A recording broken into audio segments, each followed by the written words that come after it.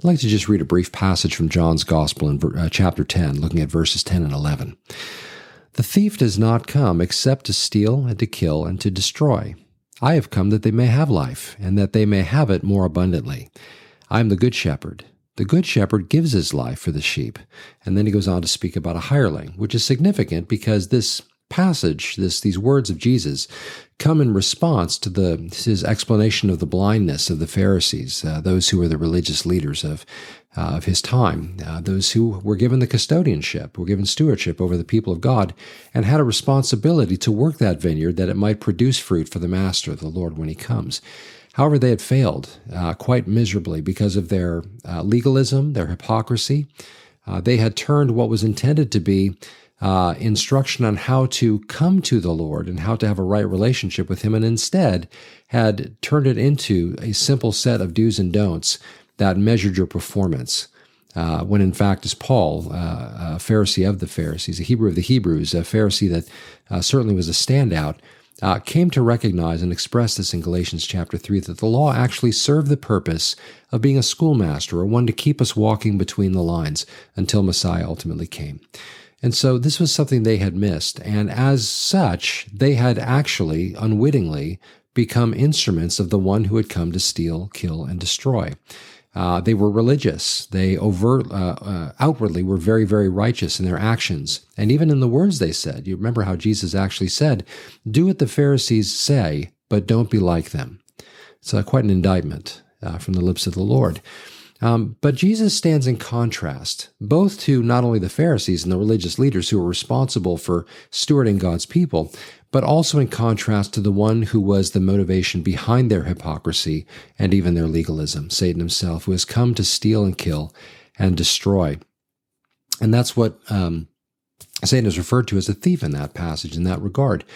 Now, this is an important concept for us to understand as believers, and an important message to convey to those who are unbelievers. It's important for us to understand as believers because those things of this life, interesting teachings, fascinating, shiny new things that come in the form, again, of various doctrines, but also in the form of just the material things of life, oftentimes can be seen as something that can build up and increase our sense of God's blessing, or a sense of feeling like maybe we have special insights or whatever it might be, that sort of builds the self, but doesn't actually build the spirit.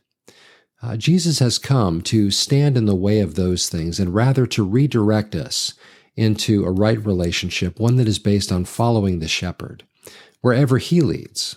And of course, in Psalm 23, which expresses in greatly eloquently this concept of the good shepherd, who makes me to lie down in green pastures and leads me beside the still waters, and all of these wonderful things that would bring a sheep peace that satisfies, as opposed to those things that the enemy would seek to bring out in order to entice but never truly satisfy. And in doing so, he ultimately seeks to steal and kill and destroy. Steal and kill and destroy what? Our faith, our peace, our right relationship with God. He seeks to mislead those of us who have a right relationship with God into distractions and things that will ultimately cause us to not continue to grow, but rather to stagnate and to stop and to pursue other things, because again, they're new and shiny things and they sound really great, or maybe they are attractive in one way or another. But it's important for us to remember that these things, for a believer, can be seen for what they are. And they're seen for what they are when we keep our eyes on the shepherd.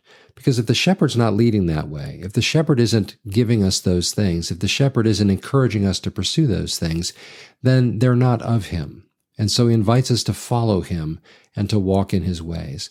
Now, a sheep, of course, is a very simple creature. It doesn't have, a lot of brains. It's not a particularly tough animal.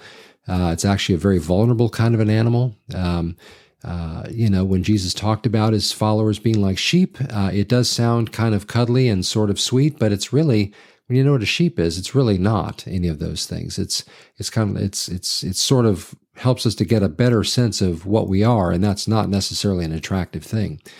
But he invites us as sheep who are in that condition to follow him, And he will lead us to those good places. He will take care of us and protect us. He's the one, if we will just stay close to the shepherd's side, will not experience so many of the difficulties that come with walking off over the hill out of the sight of the shepherd in that. Of course, all analogies break down. We never really are out of his sight or any of that kind of thing, but you get the picture that he was painting when he used these illustrations. The encouragement is to walk with him and not to be led astray by a thief who would seek to steal, kill, and destroy. Now, of course, this is a good message for us to share with those on the outside as well. Those who are enticed and go after all of those things that the world has to offer, but ultimately only entice and never truly satisfy. The enemy knows all too well our pride and our desire and lust for things and positions and roles and titles and all of these kinds of things that we naturally go after. And so he dangles those in front of us and he lays them out on the path before us that we might go after those things. But Jesus said this is the work of a thief, a hireling, somebody who doesn't care for the sheep and certainly would never give his life for them. But I am the good shepherd and I give my life for the sheep. I am worthy of your trust. I am worthy of you following me because I have demonstrated. Of course, in the crucifixion, Jesus demonstrates his willingness to lay down his life for the sheep. But in doing so, he demonstrates his love for us, his care for us, his concern for us, his going all the way to make sure that we can be safe. And so the invitation is to follow and to follow close. It's part of this wonderful relationship that we have with him. And that is one where we are invited to know him well. Any sheep could follow on the periphery, but it is a sheep that is, if you can say a wise sheep, it's certainly a sheep that desires to know a shepherd that walks closely with him, isn't content to walk on the periphery, but wants to nudge his way in so that he's as close to the shepherd as he can get, because he knows that that's the safest place. He knows that's where the provision is. He knows that's where he'll get where he needs to go because the shepherd knows where we're going and all that kind of thing. This is such a simple truth and such a simple picture Jesus paints, but it is one that often eludes us and for us who are just so sophisticated that we often don't see these things. But I say that tongue in cheek because the truth of the matter is that we should, while certainly we should pursue deeper knowledge of the Scripture, we should understand the theology and deep theology and those kinds of things. But there is something beautiful and necessary about approaching our relationship with Christ with simplicity of heart and a desire to simply know him and to walk in his ways and follow him as the Scriptures teach us to, and not to be enamored with those things that even aren't necessarily sinful. Certainly sin should be avoided, but there are some things that would appear to be good and aren't necessarily even sinful in themselves, but they are enticements that lead us away from the closeness that we experience and are called to experience with the Lord. And so let me read the passage one more time. Remember this, the thief does not come except to steal, kill, and destroy. In other words, he doesn't come to bring good things. He doesn't come to lead you to happy places, to green grass and cool waters. He doesn't come to bring you peace. He only comes to steal, kill, and destroy. I, on the other hand, by contrast, Jesus saying, I have come that they may have life. In other words, the sheep who have come through the door that Jesus himself claims to be as well, have come that they may have life. I have come that they may have life and that they may have it more abundantly, not just life in the sense of enduring or just being provided for simply and just sort of making your way through life as if that's all there was, but that you might have it abundantly. When Jesus speaks of everlasting life, this concept, this Greek term, aionios zoe, the idea of life everlasting, speaking of the idea of being full and rich, not only a long time, but one that is filled. There's an expression, it's not so much the years in your life as much as it is the life in your years. Well, everlasting life is both of those things, forever, but full abundance. In Psalm 16:11, in your presence is fullness of joy. Lord, you are our portion, right? The idea that he is the one who ultimately satisfies. It is only in his presence that there is fullness of joy, in contrast to the one who only comes to steal and kill and destroy that. Again, I am the good shepherd, and the good shepherd gives his life for the sheep.